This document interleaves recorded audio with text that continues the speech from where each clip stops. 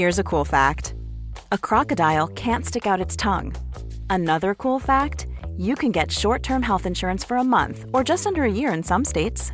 United Healthcare short-term insurance plans are designed for people who are between jobs, coming off their parents' plan, or turning a side hustle into a full-time gig.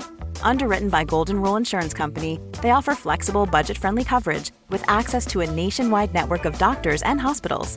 Get more cool facts about United Healthcare short-term plans at uh1.com.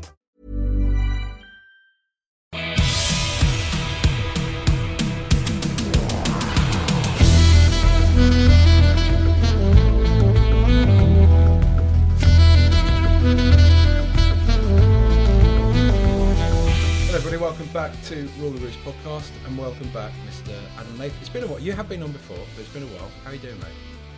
Yeah, I'm doing very well. I was starting to take it personally, but lay down our weapons and we go again. Well, it's just you've been cheating on me with Spooky for a while, so that is true. Had to try and keep you keen, Well, you've done a good job of that. You basking in the glory of a 5-1 win for Tottenham Hotspur off the back of yesterday's result, then, Adam? I think with the coldest head possible, you'd have to say we're going to win the lot. I reckon so, right? I mean, it's a rational hard to take, see isn't much it? past that. It's hard to see much past that, I think, at this stage. I've seen enough. It's on the way. That's it. Just give it to us now. Premier League, it's fine. It's fine. Don't worry about Arsenal. Declan Rice, doesn't matter, Just give it to Tottenham. Just honestly, save the carbon footprint for the planet for 9 months and just give it all to us now. There's no point. Yeah, we just... finite time on this planet, just move on to 24, 25, and we'll see how we go from there. In a real world scenario, though, Adam, are you are you taking much from that? I know it's a pre-season friendly. People like to diminish it. I mean, I was doing that immediately afterwards when Arsenal beat Man City in the Charity Shield final. It doesn't mean anything. It's just a friendly. But are you taking anything from that, from the style of play at least? Yeah, it struck me watching even the West Ham game. People really fall over themselves to kind of diminish the importance of these games. And to a point, obviously they're correct because you're not playing for anything. But you can certainly spot traits in the games that you would think you can take forward for the rest of the season.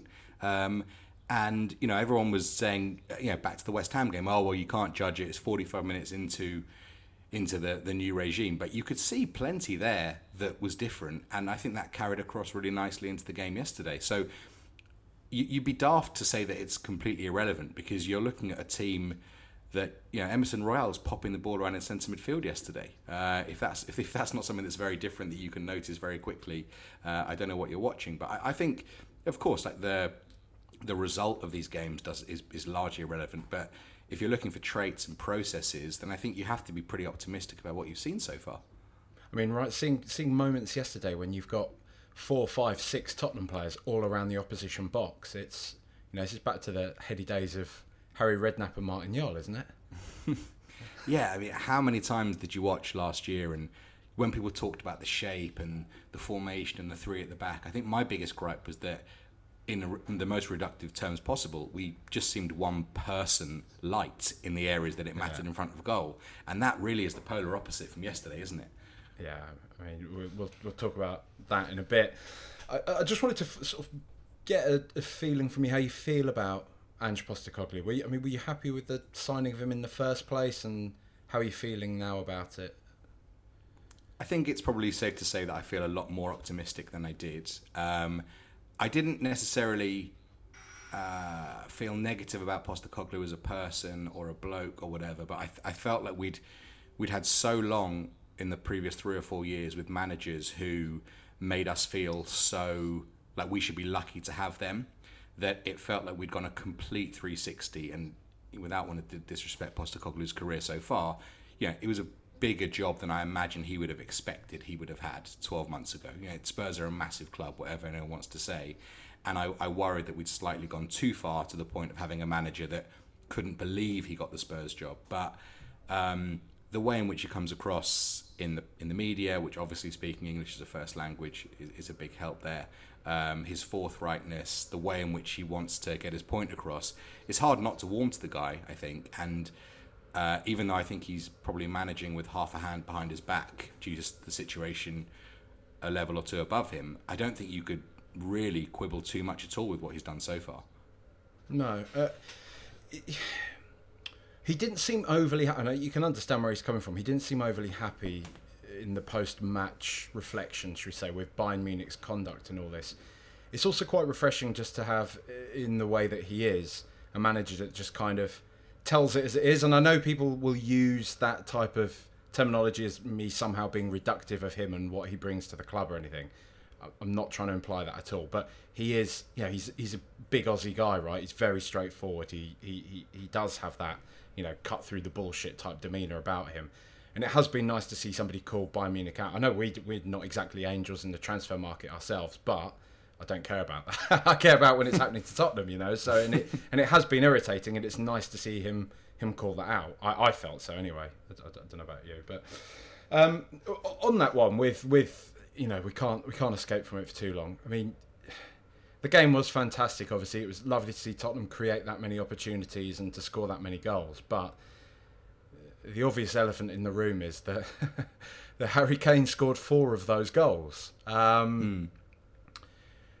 mean, off the back of that, mate, just that alone, regardless of how you felt beforehand, are you kind of tempted to just tell Bayern to stick the money and just we go again for another year with Harry Kane? Because, I mean, the amount of opportunities there for him is pretty special, right? Playing in that system, that ultra-attacking style of football, someone like James Maddison that can put on a plate for him. I mean, Yeah, I mean, there's a lot to unpack, obviously. I think everyone's emotions really came to a head last week when it appeared like Friday was D-Day. And it's one of those things like, if I give you a choice of 2 things and you pick one, in your heart of hearts, if you've made the right decision, and then you say, oh, actually, no, I'll go with the other one.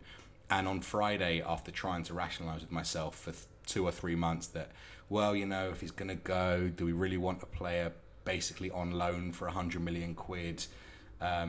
It really sort of came to a head with me on Friday, and I just thought that there's no situation or money possible that could be offered that would make me not want to watch Harry Kane play for Tottenham for another year. And I'd be in the position where I would be binning Bayern Munich off outright, regardless of what happened from here, especially given that the season hasn't started, but when you do line up with the last pre-season game before it does kick off, you kind of want to take some continuity into the first week of the season and go from there. And I think if it's a case of you win 5-1 and the guy scores 4 goals and then the next Sunday that player's not there anymore, I just think that's really poor planning on everyone's part. And so I think the transfer deadline isn't for another 3 weeks, but in my head, the deadline at which this team can be ultimately ripped up and started again with is past. And if Spurs sell Kane, then they've made the decision to lose him. I think if he goes on a free next year, you could probably say hand on heart that the club have done every single thing within their power to keep him. And I think fair play. I was listening to a completely different sports podcast, funnily enough, and one of the guys was saying, all I want is for my owner to go to bed every night thinking, have I made my team better today?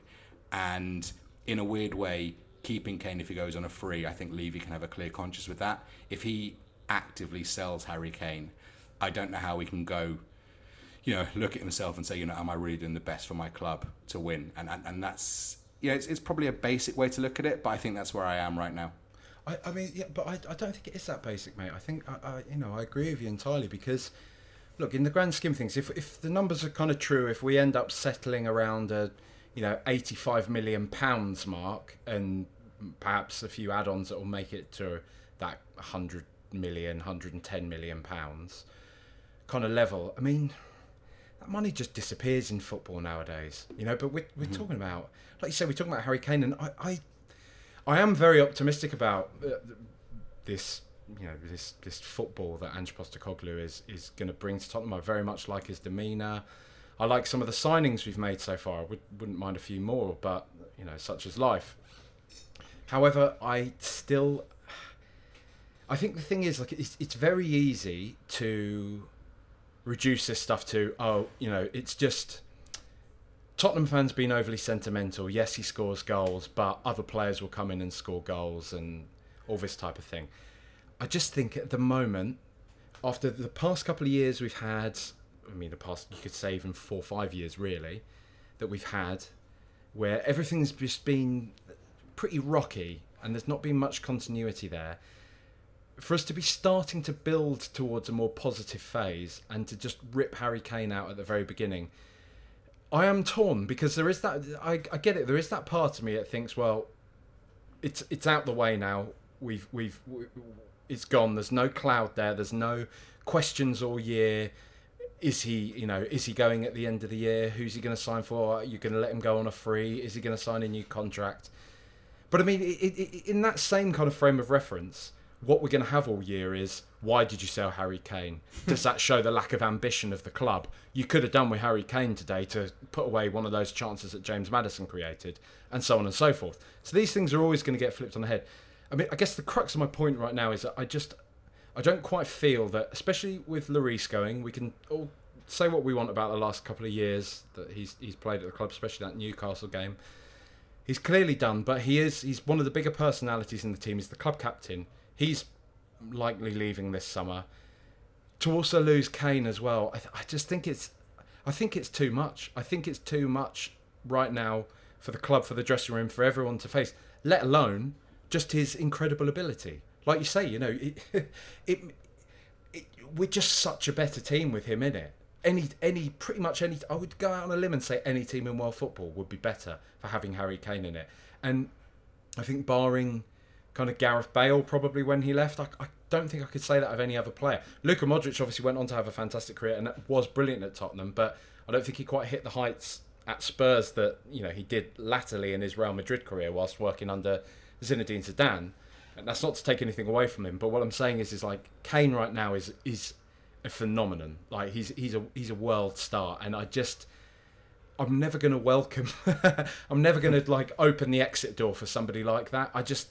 Especially somebody that is so embedded within the fabric of the club, right? Yeah, I think if you were going to offer a slight counter, the last 4 years have featured managers whose basically their entire attacking system has been completely predicated on Harry Kane playing to the utmost of his talent and ability. And I suppose yesterday the optimist could say, and maybe Postecoglou in his heart of hearts thinks the same, well, Kane scored a penalty, a good header, a decent finish and a tap-in, and the way my system is built to play, the person that I put at that number 9 position, I would hope would be able to take 3 of those chances for the sake of argument. And it did strike me that the goal that Dane Scarlett scored yesterday, whilst great moment for him, largely inconsequential for the game, it was one of those things that came because Spurs continued to press in the last minute to have shots and create chances. And actually, if you look at the cup games we've had at home to teams like Morecambe and Portsmouth under Conte and Mourinho perhaps in the last 3 or 4 years, we got through them, but we sort of won 3-1 or 1-0 by scoring the 1 or 3 chances that we had in that game. The volume of chances that this system creates, if Kane does go, I'd be less concerned now, not by a huge amount, but less concerned than if it was Conte's Tottenham that was having to play without Kane, because that would be completely lifeless. And I'm not saying that Dane Scarlett is the person to be vaulted into the number 9 position. No, I know what you mean though, yeah. Whereas Richarlison was basically hung out to dry last year because the team didn't create any chances around him. If Richarlison played against Brentford next Sunday, I bet you he would have 3 good chances. Whether he would take them or not is a completely different matter. But the chances will be there for someone. And so it would be interesting to know what Postecoglou in his heart of hearts thinks, where his percentage lies of would he rather 100 million quid or Kane for a season. I'm sure, if it was an unweighted poll, he would choose Harry Kane. But it'd be interesting to hear what he thinks or would think if you sat him down and gave him a dose of truth serum, because the way in which his system is developed, obviously the better players you have. And how many times have we said, oh my God, if Brighton had a striker, they'd be unbelievable. That's kind of, I suppose, where we are with Kane and Postecoglou's system at this stage. But it's interesting to know what he might think about that. Not that I am even trying to consider life without Kane. Heart of hearts, Adam. Is he going, do you think? How do you see it going this now? I think he's going to stay. It's starting to feel that way a bit, isn't it? Yeah, I really think that when you play that last game of pre-season and you have him in the team and he scored 4 goals. Like it's not an irrelevant point. Like, Spurs won 5-1 and Kane scored 4. If you then sell him, it would have been a mental gut punch if he was sold straight after the tour. But we've sort of had a glimpse of what could happen in our own stadium in front of our fans on a great day in the sun. To have that ripped away from you would just feel like doubly painful, I think. So I don't know. I mean, look, if Levy is happy to be narcissistic enough for his legacy to be the man that sold Harry Kane, I don't know what we can do. But I think after yesterday, or even more so, it would be an insane decision to sell Kane. It's interesting, isn't it? Because like you say, we talk about friendlies being so inconsequential, but it does feel like that is the type of game, and that was the type of performance that really can make people think twice about something, especially, hopefully the people higher up at the club, because I just think, we talk about the optics a lot now, don't we? And the optics of that deal now, it seems almost silly, right? We're seeing, let's talk about James Maddison, because we've arguably I've been a massive, critic of his in the past, partly due to him being a kind of smug little gooner, and partly just because I've kind of seen him as a bit of a streaky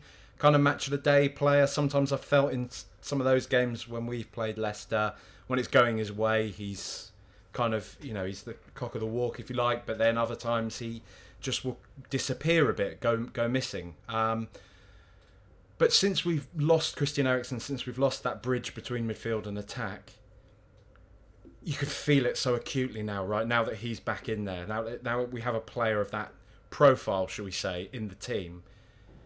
It's such a relief almost. It's like, of course, this is what we've needed this whole time. Obviously, a lot of this is down to Postecoglou's system, but in terms of personnel, we haven't had a player like him since Eriksen. Kulusevski's the closest thing that's come to it. This is what I was saying yesterday, but even he's been playing off of the wing, so it's a muddled comparison.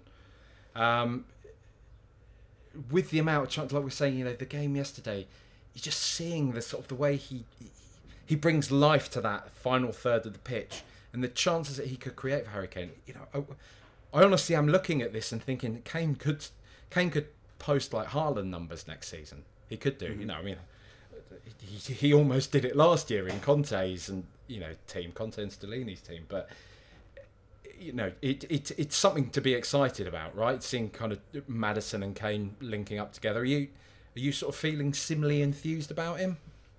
Yeah, I don't think I appreciated quite how good Maddison was until watching him in a Spurs shirt. And perhaps, as you say, a lot of it is when you don't like a player particularly, you watch a Leicester game with that sort of shrouded bias straight away. Yeah. Oh, what a prick Maddison is. So you don't sort of take the chance to appreciate the good stuff that he does.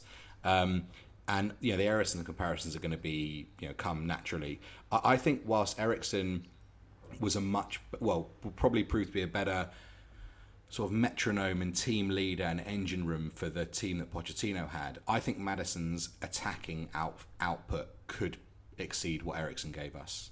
I think the way in which he picks passes, crosses, and hopefully his shooting range will come.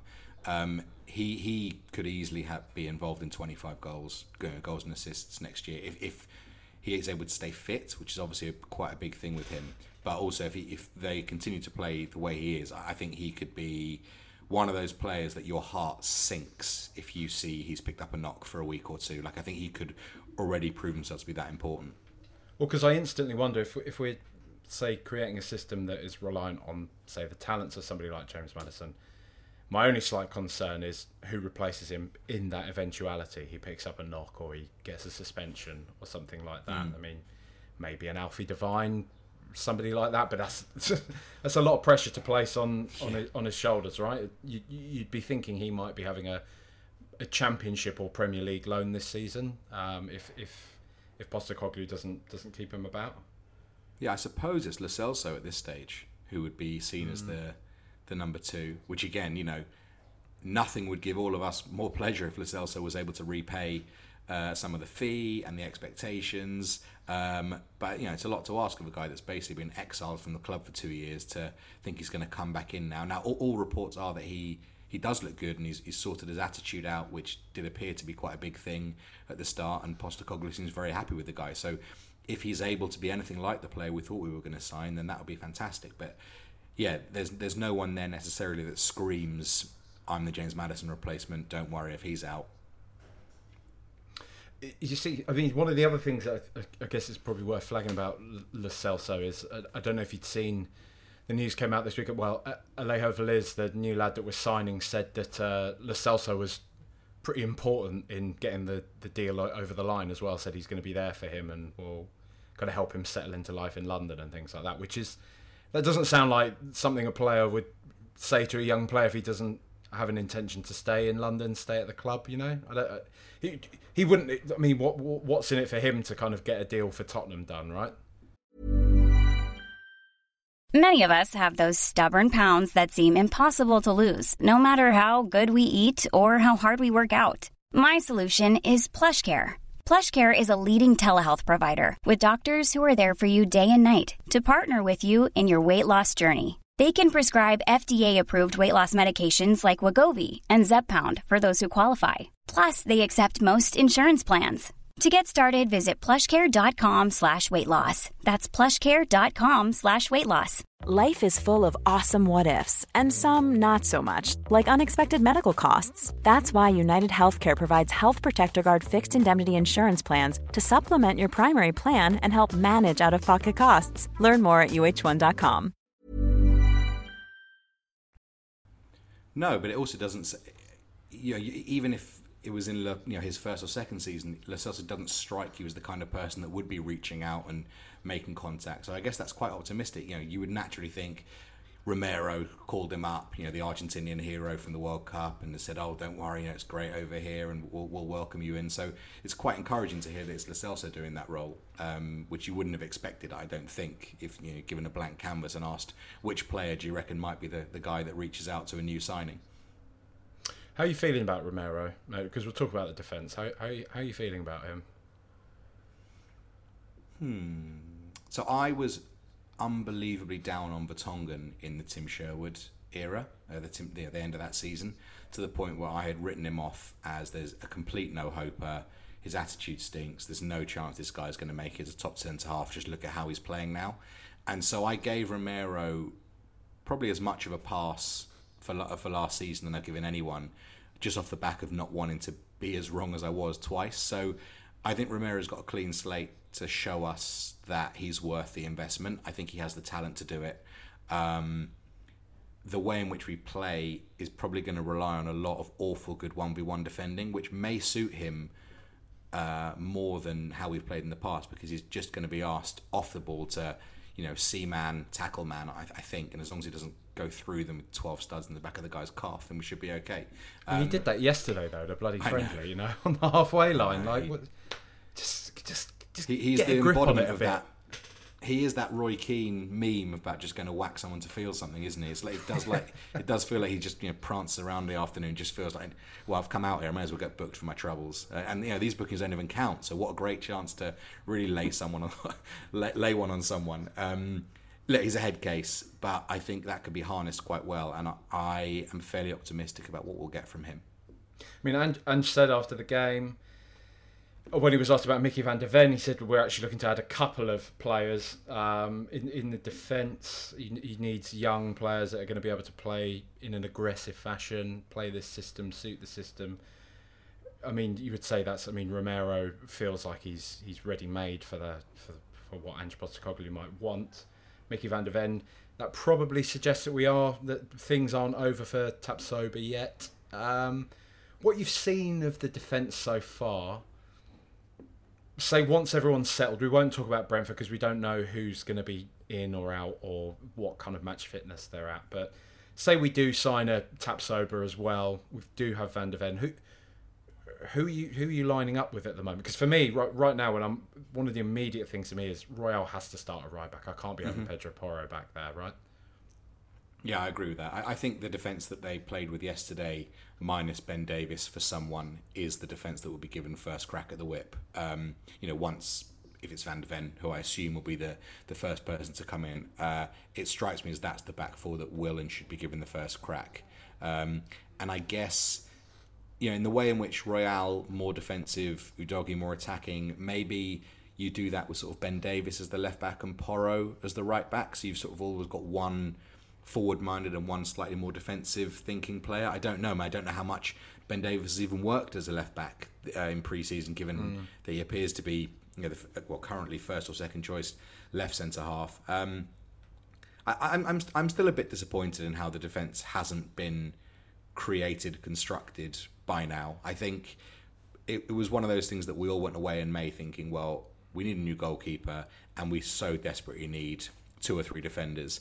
And I think of all the things that Postecoglou really could have done with is that time to formulate his plans around his defence as well. And it's a bit frustrating that we're likely to go into the first game of the season with no new defenders as centre half. The points still count just as much now as they do in May.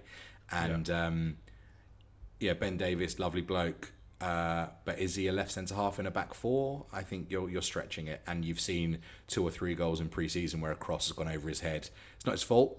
It's not what he's good at, and we all know it. But the fact that we know it means that you would like to think they would have known it as well. So, a lot. And the worry is that I think we will give Brentford an absolute pasting next week and draw 2-2, because we'll end up giving away a couple of silly goals that are preventable in the long term with signings, and short term because players have made errors that we know they're going to make, and I think that's going to get quite annoying.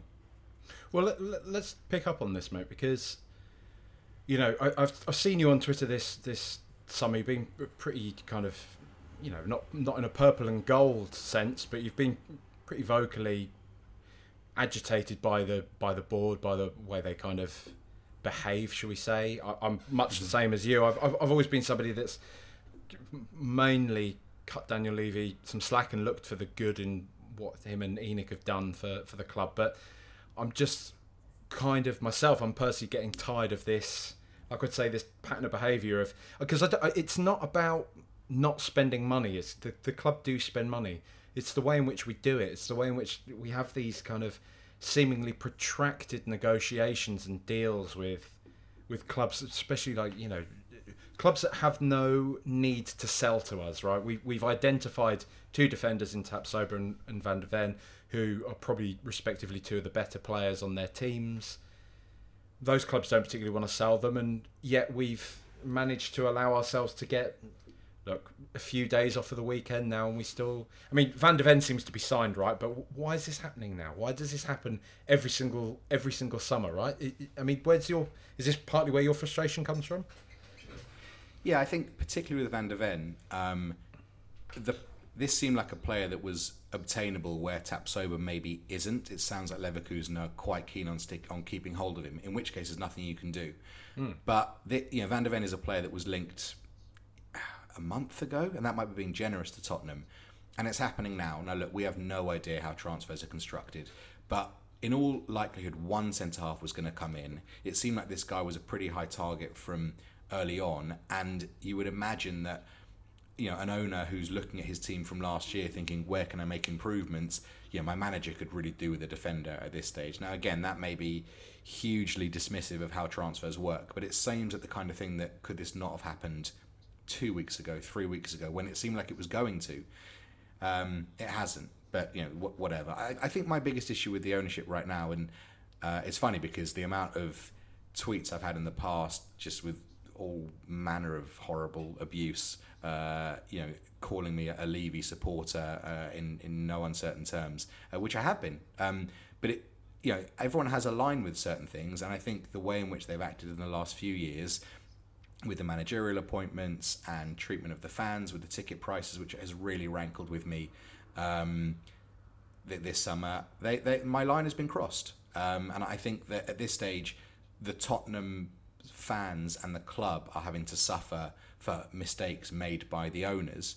And in my business, if I made mistakes, I would be expected to rectify them myself. And it sort of seems like the club are being punished sort of for the mistakes made by Levy in his appointments and the board, and I don't think that's fair. And when you look down the road at the way in which Arsenal have completely revamped the way in which they want to do things, and KSE are putting their hands in their pockets, albeit it may be a loan to Arsenal, but they are choosing to spend their way to move themselves up, and you can't say it hasn't worked. I mean, the system they have in place is fabulous, unfortunately. And for me, it strikes me that Spurs are making a choice to act like this. You can talk about profits and losses. The owners at Tottenham will make in the billions from their 22, 23 years of owning our club whenever they're sold. And they're very keen to point out that they are the custodians of the club. So they're passing through, it's our club. Well, maybe this is romantic, but if you're going to make $3.5 billion out of Tottenham when you sell it, I expect you to spend some of that on the club. Maybe that's not realistic, but what are we doing otherwise? What's the point? Well, because as far as I'm aware, the stadium bill, people reflect back to the stadium bill, the money that's taken, but that's all borrowed money. That's all money leveraged off of the back of Tottenham having an avid fan base that regularly pump money into the club, right? It's again, that's not coming at a loss to ENIC. We'll pay it, and they'll get the benefit of the asset in the sale. So that doesn't strike me as fair. But what do we do though, mate? Because we always find ourselves at this impasse, right? Where we get kind of a head of steam about the ownership. We say something has to change, but ultimately we're in this place, right, where they don't have to sell the club, and they probably aren't going to sell the club unless they get a massive offer, which will likely be from somebody not very nice at all, and I guess that's football at large, isn't it? That's not just a Tottenham problem. And I guess what is our problem again as individuals is how we carry that forwards, right? If we choose to, Newcastle fans have been given that decision last year, haven't they, when their club's been taken over by Saudi Arabia, and I do think it's difficult. I don't think it's just as easy for people to just drop my club. I don't really agree with this. Let's start the Phoenix Club. Let's bin it all off. But there's a difference between doing that and acting like you see some fans do on Twitter, and I know that's not always the best barometer of conversation and of sentiment, right? But to act with a bit more understanding as to why people maybe have an issue with your club's ownership and the direction it's going in. But as for Spurs, what's the ceiling for us, mate? Really, with the way things kind of go on, because we've seen this project under Pochettino where we've come ever so close and not managed to get it across the line. We seemingly haven't even in that period of time doubled down to try and win something in a sporting sense, achieve sporting success. Are we just going to be doomed to repeat this? Are we going to watch this kind of Ange project, get excited about it, see us play some nice football, maybe finish top 4 at a stretch end of this season, then think, right, we're going to kick on from here, and no, because we spent a load of money previously and maybe we'll add 1 or 2 players. But because Arsenal are doing what Liverpool did previously. When Liverpool came close, didn't quite get it across the line, they've added an Alisson Becker, they've added Fabinho, they've added Virgil van Dijk. Arsenal doing it now with Declan Rice, Havertz, Jurgen Timber, all the other players they've signed previously as well. Are Spurs going to do that? Are Spurs really going to double down to try and get something across the line, do you think?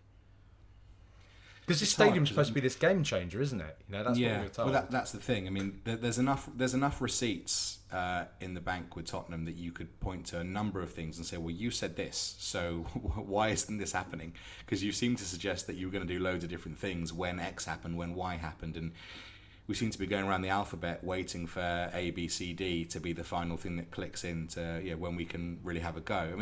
It's not the spending that I have a problem with, and actually it's not even whether they do or don't spend huge money. I don't expect Spurs to buy Declan Rice or Jude Bellingham, but I'd like there to be a policy, and maybe we're seeing it with someone like Phillips or whatever, that go and get every Jude Bellingham when they leave Birmingham and go to Borussia Dortmund instead of go to Borussia Dortmund. I think my biggest frustration with Spurs at the minute is there isn't any strategy.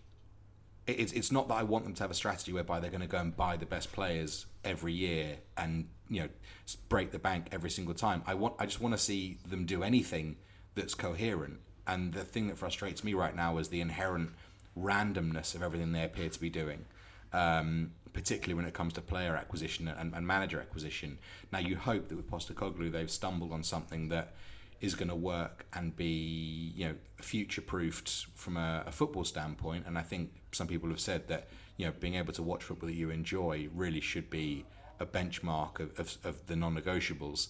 But yeah, like, you know, Ashley Phillips, that's great. I find that quite optimistic. The Velis deal, I find that optimistic. If your policy is going to be, we're going to go and find all of the best young players and hoover them up, I'm fine. That's totally fine with that. Yeah. But tell me that's what you're going to do, and then go and do it.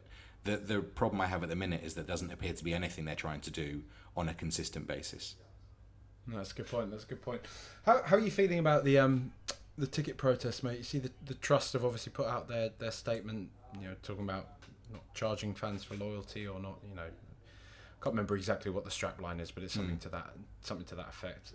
Martin Bourguier's been featured, you know, one of the Trust chairman, I think, he's been kind of basically all over the media. He was on View for the Lane podcast the other day, talking about, I mean, because Danny Kelly on that made a very good point that, you know, when he goes to Spurs, even nowadays, it's mostly all old people there. And I still, you know, I'm 38 years old, and I regularly say to my mates, like, it feels weird being my age, because other than the actual literal children who are with their parents, I'm still one of the younger people generally at Spurs. At least when I look around myself, I kind of feel that way.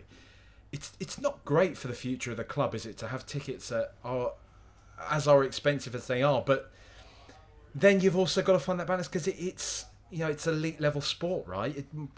You know this well, mate. You're a big NFL fan. NFL tickets are outrageous, and I understand the population's much bigger out there. There's a greater demand for those tickets, but it's still a comparable elite level of sport in some respects, right? Tickets are going to be expensive. So, do the club have a leg to stand on at all, or is it just out and out greed for no real reason? Because I think it's something crazy, like it's a minimal percentage of the club's income that this will constitute, this price hike, whereas it's such a big increase for the supporters on an individual level, right?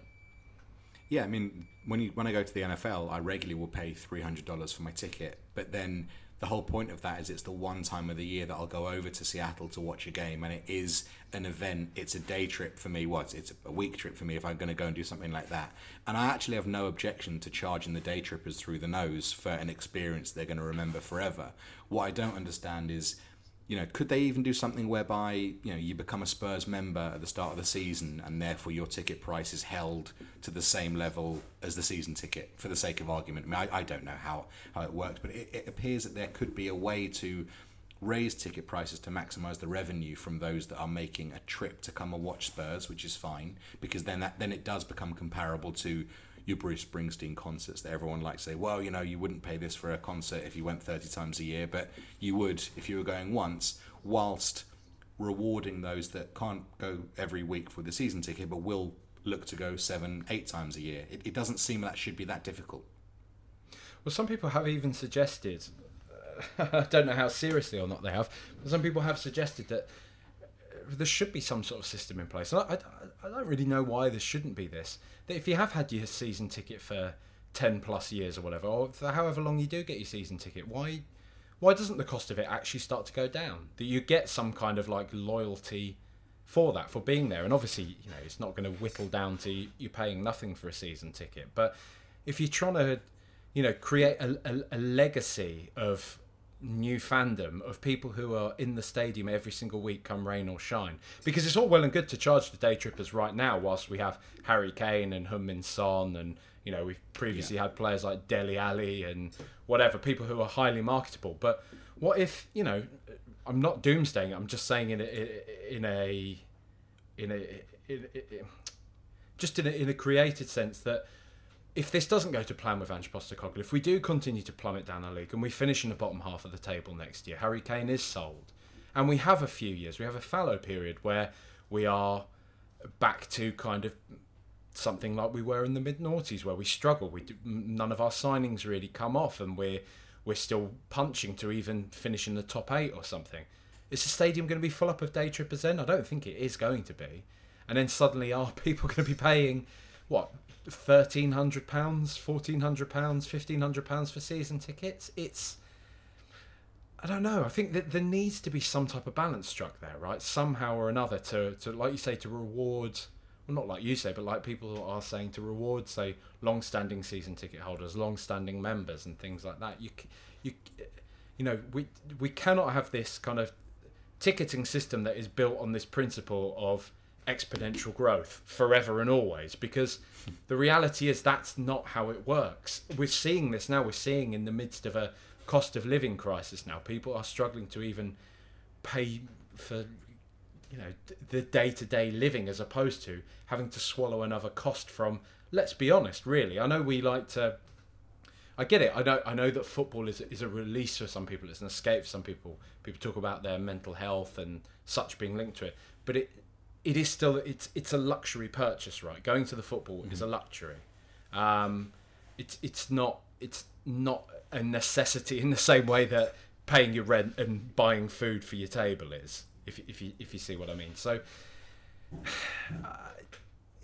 the club have to find a way to reconcile this somehow, and if the trust protesting this is some way towards that, then fair enough to them. I mean, I'm not sure it's a great PR win for them if they do say, actually, they hold their hands up and say, okay, trust, we've listened to you.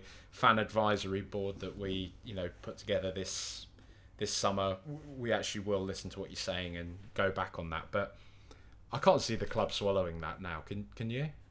No, I mean, my hunch is that this protest, which I am probably going to pop down to for a bit because I'm going to the United game, my instincts are that this protest isn't necessarily to force Tottenham to reduce their ticket prices. I would imagine it's a singular issue that's very easily digestible in the media, and you sort of hope that Gary Neville and Jamie Carragher end up talking about the price of tickets on Monday Night Football, and perhaps it's to start a groundswell whereby the way in which away tickets are now all £30 because there was enough of a movement to help fans. Now that's never going to happen for home tickets, but maybe they can all be £50 after someone steps in and the league make a decision. So I would imagine that this protest is hoping to be the first rung on a ladder of something that's taken up and looked on from a national scale. Because I don't think that Spurs are going to do anything based on a few thousand people, hopefully, standing outside a stadium asking for cheaper tickets. I think it's one of those things that you just want to become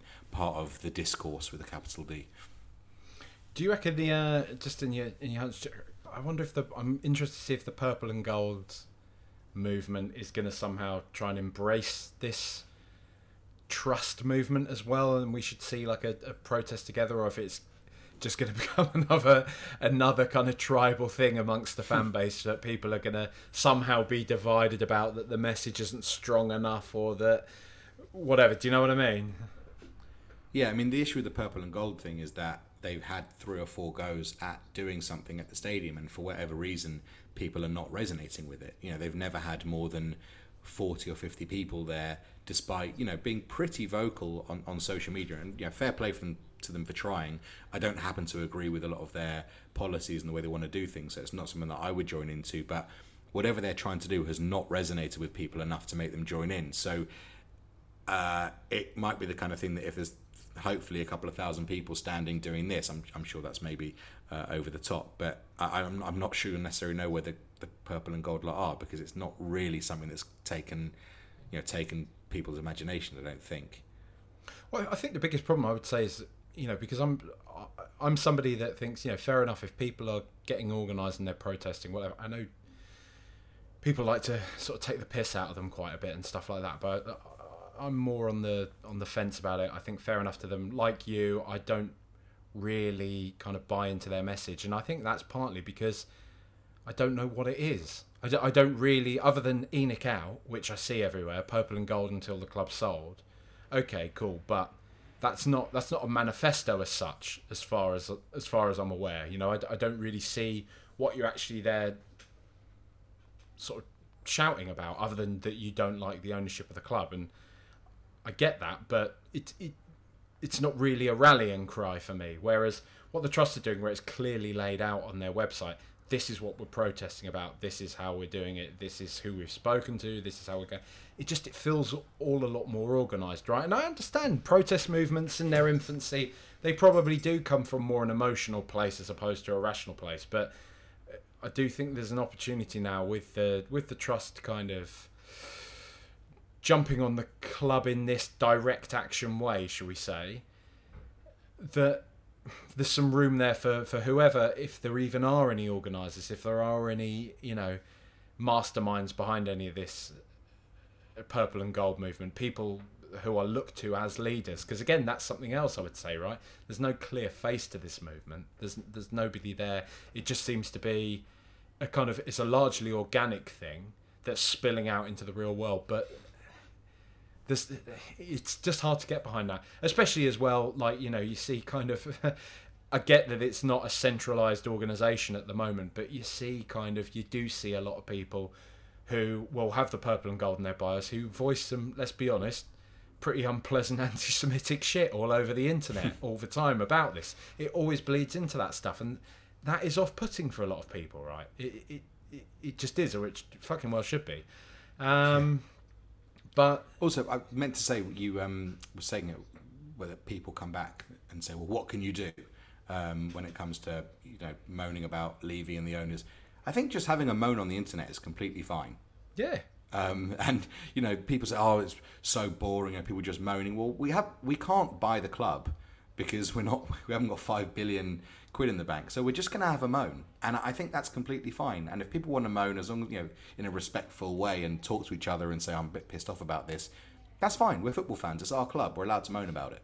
I don't see that as being all you're going to do is sit there and moan about it. Well, yeah, it's all I can do.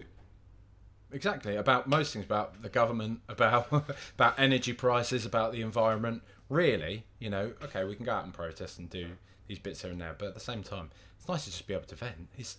Yeah, exactly. That's fine. We talk about mental health in 2023. People like to, just get things, just to vent. That's it, right? They're allowed to do that. I was going to say we've been linked to James Ward-Prowse, but I see that the source there is the Daily Star. So I mean, I don't think we even need to grace that with any conversation. Would you take him though? Would you take him, Adam? Do you like James Ward-Prowse? I probably like him more than I like Højbjerg, but that's probably the he would be a good fifth choice centre midfielder. Do we really need that? I don't know. According to Dan Kilpatrick as well, Jed Spence and Ndombele are now transfer listed at Tottenham. Ndombele, I mean, just look, this conversation's been done to death. It's a shame because it felt like there was going to be, a bit of maybe a third or fourth wind for him under Ange Postecoglou. That those players, that the personalities might have somehow meshed, but evidently not. Jed Spence to me feels like a bit more of a shame. It feels, I was actually pretty excited about the signing of him last year. Conte jettisoned him almost immediately, called him a club signing, and if he is getting kind of booted out the door, one can only speculate as to why that might be. But it feels like a shame. It feels like a player with a skill set who could have maybe thrived under a manager like Ange Postecoglou, right, and in this system. Yeah, or if not him, he strikes me as the kind of player that you could send out on loan to a Premier League club, and instead of just selling him straight away, if he ends up being really good and you want to sell him anyway because you've got Royale and Porro and you're happy with that, well then, if he's a 30 million player, then why not sell him as a 30 million player for us and let him have a year playing in the Premier League and showing himself off as the guy that we thought we were going to have. It seems a little bit presumptuous and early to just be cutting all ties because he's so young that he could develop into anything, and I'd kind of like to see that happen under our watch. Yeah, I mean, Postecoglou, from what we understand, is somebody that does embrace kind of youth talents, and Destiny Udogie we're already seeing, who just, I mean, let's talk about him actually, because to me he was one of the stars of the show yesterday, and he just instantly looks like a first team player to me, right? It's not kind of one of these, we might need to bed him in, we need to be patient. Like, he just looks brilliant already as far as I can see. Yeah, there's the sort of he is him or I am him sort of meme thing that goes around. Yeah. He is him. Like, for a guy to come in, and it's unfair that I'm going to sort of bash on Sessegnon in the same way whilst talking about Udogie, but in terms of a young player coming into a team and being expected for fairly big money to show what you can do, the way in which he has just taken the mantle and just like, yeah, I'm here. You can rely on me, and I'm going to be brilliant. Is not something that we're very used to seeing from a lot of young players at Spurs. And of all the excitement from yesterday, his might be the most long-term that I'm thinking, because he just looked sensational, didn't he? Yeah, I mean, just brilliant. And just it's got that same whiff of it about Delhi, you know, when we signed him from MK Dons, we thought, oh, it might take a couple of years, let's not get ahead of ourselves. And then straight away you were just like, no, he's brilliant. Like, he's really, really good, and he's a first-team player, because instantly I'm not thinking, can we get a tune out of Reguilon? Is Sessegnon going to come back and actually play any part in it? What about even Perisic? I'm like, no, it's his. Give it to destiny, like 100%. And I've actually quite liked, in this pre-season anyway, seeing even Perisic play more of that advanced role, as he has done under Postecoglou, right? And probably has done throughout most of his career, really, prior to coming to Tottenham. So yeah, his crossing is so good off both feet that it would seem mad to cut ties when you look like you're going to be a team that dominates the ball, gets into a lot of crossing positions. I don't think we've got anyone that could mimic what Kulusevski does better than Perisic right now, to be honest. I mean, it looks like we're going to keep hold of him as well, because it seemed going into the summer it was just almost like, you know, it was academic, wasn't it? Like, okay, well, Perisic is out the door, Conte's gone, so he's going to go off on a free transfer to somewhere, maybe even back to Inter. But that died down pretty sharpish, didn't it? And I fully expect him to be part of Tottenham's plans for next year. And like you say, I'm actually not against that at all. I think, because I was heavily critical of even Perisic. I felt quite disappointed in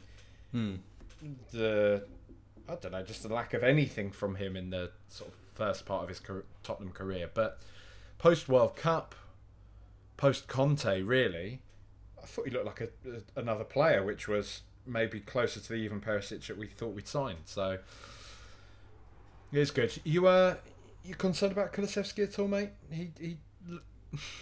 He didn't look the best during pre-season, but I thought second half yesterday he suddenly came into his own again, looked a bit more like his old self.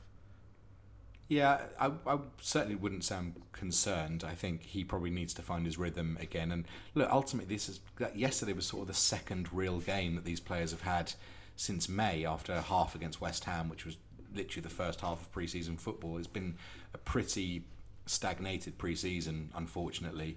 But it looked like he was getting his rhythm back in the second half. You know, there's something about watching him in front of the South Stand that it just fits the way. I don't know. There's something watching him with the ball cutting inside with the crowd to the right of the screen. It just looks very recognisable and comforting in a weird way. And yeah, I think I'm not worried about him in the slightest. You've already kind of touched on your thoughts about what might happen at Brentford, but it is going to be our first Premier League game at the weekend. Other than obviously the obvious, which is a Spurs win, what do you want to see from the game, mate? And do you think we are capable at this point in time of beating a team like Brentford, who are, you know, they are very well organised. They're a good team. Thomas Frank has done a great job there. I know it's a trite observation, but they're a tricky customer, and it's not a pleasant first game of the season, right? No, they strike me as the archetypal thing that where your dad says, you know, this lot of no mugs. They really are. Yeah. They really are like that. And look, obviously you want to win, obviously, but I think seeing the team play in the way they have done against Shakhtar and West Ham and even Lyon City Sailors, just so we know that wasn't a mirage and they're going to shrink back into the old Tottenham that we hate. Someone made an interesting point that Postecoglou was blaming himself for the lack of, you know, those last 10 minutes in the first half, Spurs sort of seeping back into their old way, and he said, well, I need to make them play more. And it's as if like they've got to sort of break down some barriers to get themselves back into feeling comfortable playing proper front foot football again, as opposed to something that is going to come naturally to them. So what you hope is that if we concede a goal in the first few minutes, God forbid, that the team doesn't just shrink into themselves and goes back to what we've hated watching. My hunch is that they won't, and that they will be able to show some character, but I just want to see the traits that have stood out in pre-season project into an actual game that matters. And what's success look like for you this season, mate? Like, what are you hoping for from Spurs, and what do you think we can realistically do? I mean, it's hard to say, I know, right now, because we've only seen a a tiny bit of Postecoglou's system, but I'm sure you get what I'm getting at. Yeah, I mean, this might seem overly optimistic or even harsh on Postecoglou, but we all really wanted Pochettino to be the manager towards the back end of last season, and I think if he was the manager, we'd probably come fourth this season without too much hassle. And as a result, the choice that the club have made is to put Postecoglou in charge, which is totally fine. But I think there's enough quality in the squad and the team that fourth should be the target. I don't see Newcastle and Man United being leagues ahead of us from a personnel standpoint, and if we play the right football, I think I'm seeing a lot of this season doesn't matter and let's just come fifth or sixth. I think that's a little bit negative. I think that we've every right to be have high expectations because we're a big club who've been a perennial Champions League team in the last decade. So let's go and do it again. And if you don't get it for whatever reason, fine. But I do find this idea that this season isn't important, it's next year that really matters. I'm not with that at all. I think Spurs should hit the ground running, and I think we should be better than 15 teams in the league at least, and just go and win games and be good.